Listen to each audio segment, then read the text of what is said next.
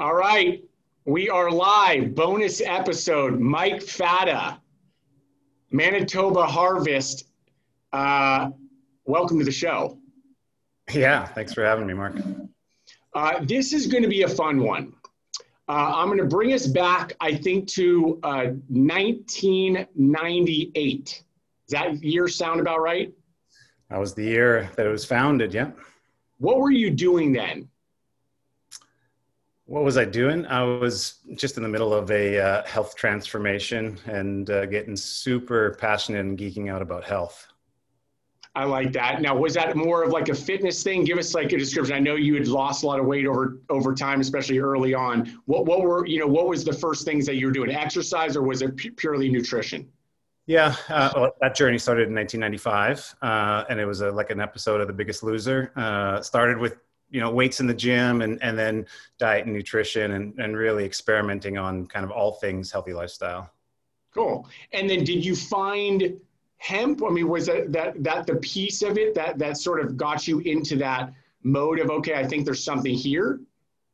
Yeah, I tried the no fat diet. I don't know if I know you've been in fitness a long time. I don't know if the no fat ever crossed your path, but I learned all about no fat and started eating no fat and was passionate about it, and then learned the hard way that the body needs fat. And so when I learned about essential fats, that's what led me to hemp and led me to starting the business. If it's that time, again, late 90s, was there regulation with hemp? What did it look like? I know you're in Canada, but was it different than, let's say, here in the States? Yeah, it was the same. So, marijuana, hemp, and cannabis were all outlawed in North America in 1938. And so there was no hemp grown. And I had met the other two co-founders of Manitoba Harvest that had lobbied the government to legalize hemp in Canada. And right at about 96, 97, we thought that the laws were going to get passed, and indeed they did. So 1998 was the first year that Canada legalized hemp since 1938 to be grown. And were they growing them like in fields? I mean, if somebody were watching this, right, and they had no idea what it sort of organically, no pun intended, looked like, did somebody just grab a plot of land and say, all right, we're going to start growing this here because we believe it'll be a category in food? Yeah, we grew the first commercial crop, 100 acres, one farmer, very much like a flaxseed or a essential fatty acid seed oil crop. So yeah, outdoors on the prairies, and now there's tens of thousands of acres. So you drive by and you see flax or corn or wheat and hemp all mixed in. Oh, that's interesting. See, I didn't know that was part of the story. So you guys are growing it, and did you have some sort of idea of how this was going to look and what the plan was going to evolve, let's say, in the iteration of a first product? We started with hemp oil. So we had one product, and we thought we'd grow the seed and press the oil, a cold pressed oil, and market it very similar to flax oil.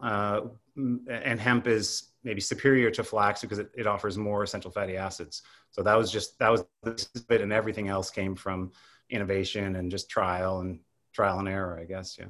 Very cool. I don't want this to be all about the business, but as you're growing it, and specifically something in hemp, is there a little bit of a different vibe? I want to almost talk about that, like with regards to maybe the crew that you're with, right? Who you're building it with. Is it look different than, let's say, maybe some of the stuff you've come across now being in the business, for quite some time? What did that look like? So I guess I joined a bunch of hempsters, and then realized that even though I'm passionate about health and I was passionate about hemp, I saw it as more of a natural foods, and the general consumers would be interested in it. And so, and I joke around that, the only thing harder than selling hemp in 1998 was selling hemp with long hair. And because it was very, it was the stereotypical counterculture. And we tried to shake that up by, being very professional with what we were offering through education and really, focusing on natural food stores and the health aspects of the products. By what time, just as far as evolution of the business, and again, because I kind of want to get to the whole people aspect too, right? Your own health, I'm assuming, was was advancing, like, it was becoming better. By that time, it sounds like you were a few years in, even in 98, you were a few years into that evolution of finding, all right, exercise, foods, nutrition. That was how you were going to sort of, make your moves, right, progress forward. But as far as the business and the people, let's just get into, let's say, 10 years later. Did it look different? I mean, was there something unique about what it is that you were doing?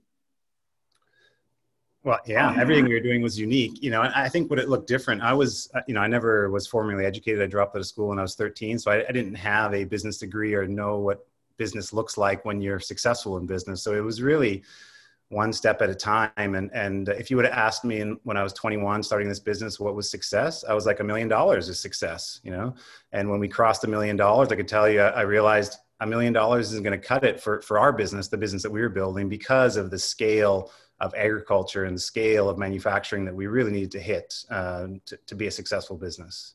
What do you think was as far as the timing, what was happening sort of around the world, specifically, I guess, in North America and here, that created this success? There had to have been a time or something that was going on that just, as we always say, right, success, you kind of need timing and luck and all those things. Was there something specific that you can remember? I saw that as a number of different paths, lifestyle and diet paths would lead you to hemp. And a number of those started back then, whether it was like allergen sensitivity, whether it was interest in fats and the realization no fat was going out and the right fat was coming in, the vegetarian and maybe vegan, plant-based lifestyle. So all these different kind of diets that had people were interested in. They were super niche, but they were starting then. And all that's happened over the last 20 years is those have all just greatly advanced, and consumers are living that in their normal everyday life. Do you have your own take on diets today? Even 10 years ago, but even for now, right? Like, do you subscribe, for instance, personally to any sort of diet or eating habit or nutrition habit? Yeah, definitely. And my dad's from Southern Italy, so I'm a Southern Italian. And so after all the years of experimenting, I would say now I probably sit at home most with a Mediterranean diet. 85% fruits and veggies, most are all organic, and then some meat, some dairy, some grains, but that's all. Those are all the nice to haves at the end. Most of it is a plant-based Mediterranean diet. I like that. Do you find yourself now? I know that we're going to sort of fast forward. You've gone into a couple other businesses that you're getting behind. Give us a description. You can even call them out. Give us some info about those businesses so I have some context and everyone else does. Sure. Yeah. Well, when I left Manitoba Harvest, I realized that all I wanted to do was still be involved in health and business, and I could do that by helping other founders fulfill their mission. And so I have been involved in a number of different investments, but I'm active strategically at a board level with Om Mushrooms, which is one of the leaders in organic functional mushrooms based in Carlsbad, California, and also Soul Cuisine, which is one of the earliest plant-based protein companies in Canada. So making meat analogs and plant-based protein foods. And yeah, give us a couple of those products. I didn't notice that one. So is it what are like the main ingredients in something like that? It's a range. So this, Soul Cuisine's been in business for 25 years and started out as a organic tofu company back in the 90s, and then has advanced and makes a full assortment. But I'd say the positioning is gourmet plant-based, and so maybe some of the traditional we'd see from the meats, burgers, dogs, balls, but being more innovative with some new plant-based proteins, whether that's chickpea or fava or pea, and really listening to the customer, because the customer has evolved a long way from organic tofu 25 years ago. In Canada, just so that I have perspective, is the same thing happening up there that it is in the States, and is at the same rate? I mean, you see what's happened with the plant-based meats or plant-based milks, for instance. do Canadians gravitate and move towards those at the same speed, or is it a little bit slower because a couple of the major players in that space are domestic here? And my assumption is that the marketing dollars sort of get spent here first, and then it moves north. A little bit. I would say generally the same, though.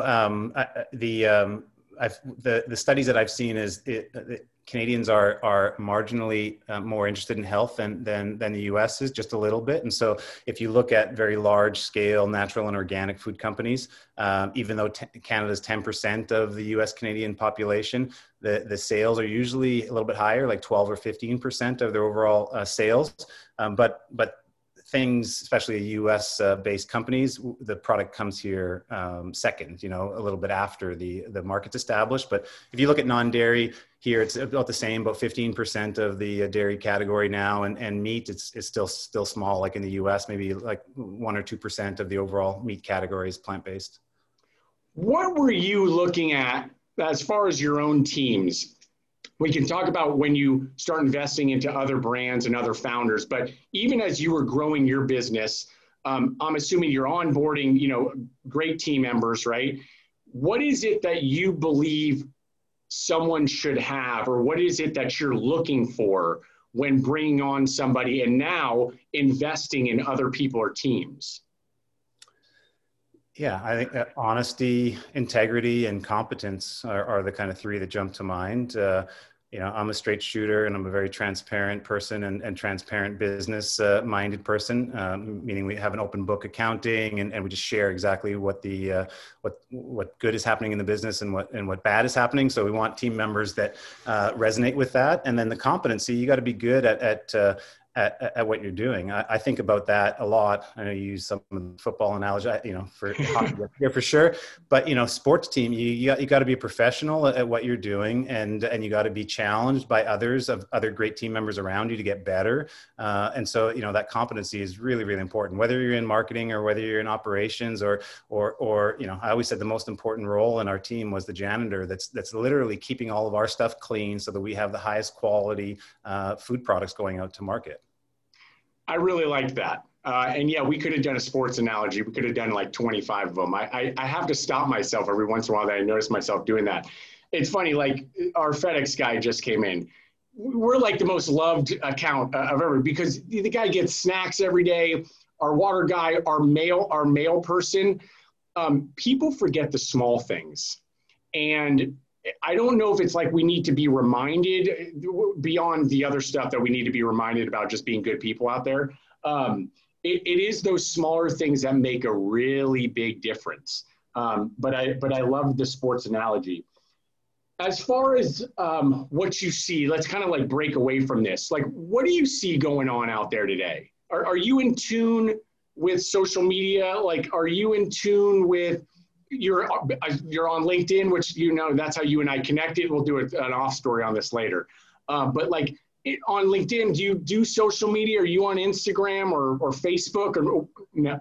No, I'm not. I've never been on social. I've had accounts only to track what businesses are doing on social, but I've been highly focused in my life to focus on my outputs instead of my inputs. And we could talk about that because it happens on a daily basis before I get out of bed in the morning, but I don't subject myself to news or social media or things that can knock me off of my game, so to speak. And so LinkedIn is newer for me, and I like it because I can share some of my learnings with others and really network in the industry and meet other healthy minded people and entrepreneurs. But I'm not on the gram or any of the other social media. That's a money shot. And he said, not on the gram. I really like that. So I liked the comment about input output. I haven't heard that one yet. And it's true. And again, I was just talking to somebody about that. It's like and there's a new movie out I just posted about. It's some really scary stuff, but you seem balanced. Even the little I know about you, I think that's a big piece to your puzzle. Well, yeah, let me unpack that for you a little bit more, because it's really through just my own personal learning. And as an executive, I got myself into a place where before I got up in the morning, I'd grab my phone and see what email and what was on my calendar for the day. And on the way to the washroom, get myself already like fired up. And I realized that, taking inputs in, especially first thing in the morning, before I focused on my intention and what I wanted to put out in the world, is very dangerous. It made it so that it impacted what my performance was. And so I've learned, and I take those moments fresh in the morning out of bed to meditate and focus on the things that I want to output, the things I need to get done, what I want to happen to me, the way that I see the world before I tune into any inputs. I like that.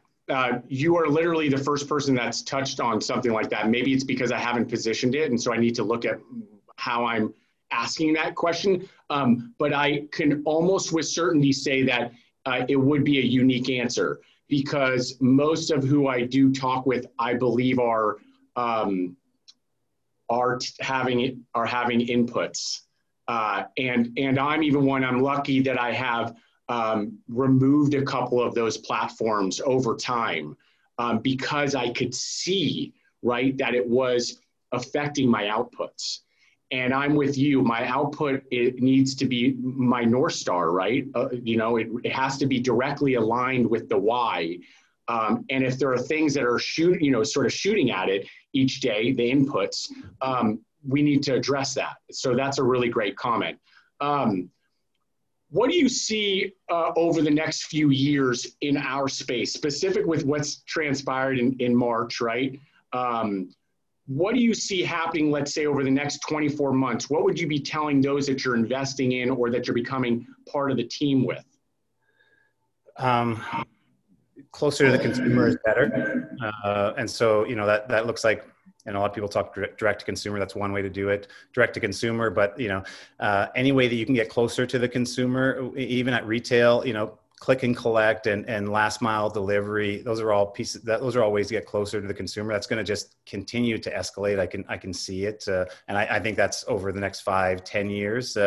And I would say, if you have the opportunity, focus on the source. I think we're more and more moving into a time where consumers want to know the source of, especially food, but other products that they're eating or consuming.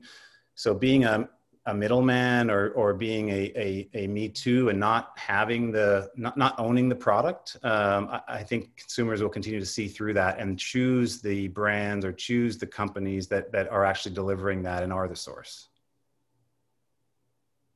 I like that. And I agree with you as far as the direct and the connection piece to it, right? There are so many products on shelf. And what we've noticed is, and that's why people talk about promotion, like you'd be the best at this again, because you've dealt with it. You know every piece to that puzzle as well, right? Because you've seen it all. You've experienced it all. And the question I get a lot, even just messages about, hey, how did you do this? Is that how do you drive the trial, or how do you if you're going to have some success on shelf? Well, it's really whether the customer's coming back to you, right? If there's another product like you, which there will be, there's no doubt about it, the question is, are they going to go to the other product just because of price? Or did you connect with them in a way, emotionally connect with them in a way that will bring them back to you, even if you are $1 more? I think that's a piece that people really need to hone in on. Yeah, I agree with that. I've always said it that I always wanted to be the highest quality, and so if we were the highest quality, other that were competing with us for the quality-minded consumer would have to compete with that quality. Then I learned over that time that, yeah, consumers are very interested in the story. So my weight loss story, the reason that my why of why I got into health, our vertical integration and working right with farmer to deliver hemp parts right to the end consumer, people get really interested in that story, and it becomes part of the story, and they choose us instead of another competitor that maybe isn't even as equal of quality for a better price. But for me, it started with quality, and I don't think you can go wrong if you're making the highest quality, especially when it's a food product. I agree with you there as well. Yeah, you definitely are out the gate ahead of most others, in my opinion. when it comes to quality. And if you can attach the why and communicate the why and have it be very not only unique, real, and honest, but I think you're ahead of a lot of others. I like this. We could do this. We could wrap for hours if we really wanted to. Mike Fata, I appreciate having you on. We're going to do a separate one on input output. It'll be 20 minutes on input output. Sounds good. I love input output. I appreciate having you on, man. We'll talk soon. Peace, Mark. Peace.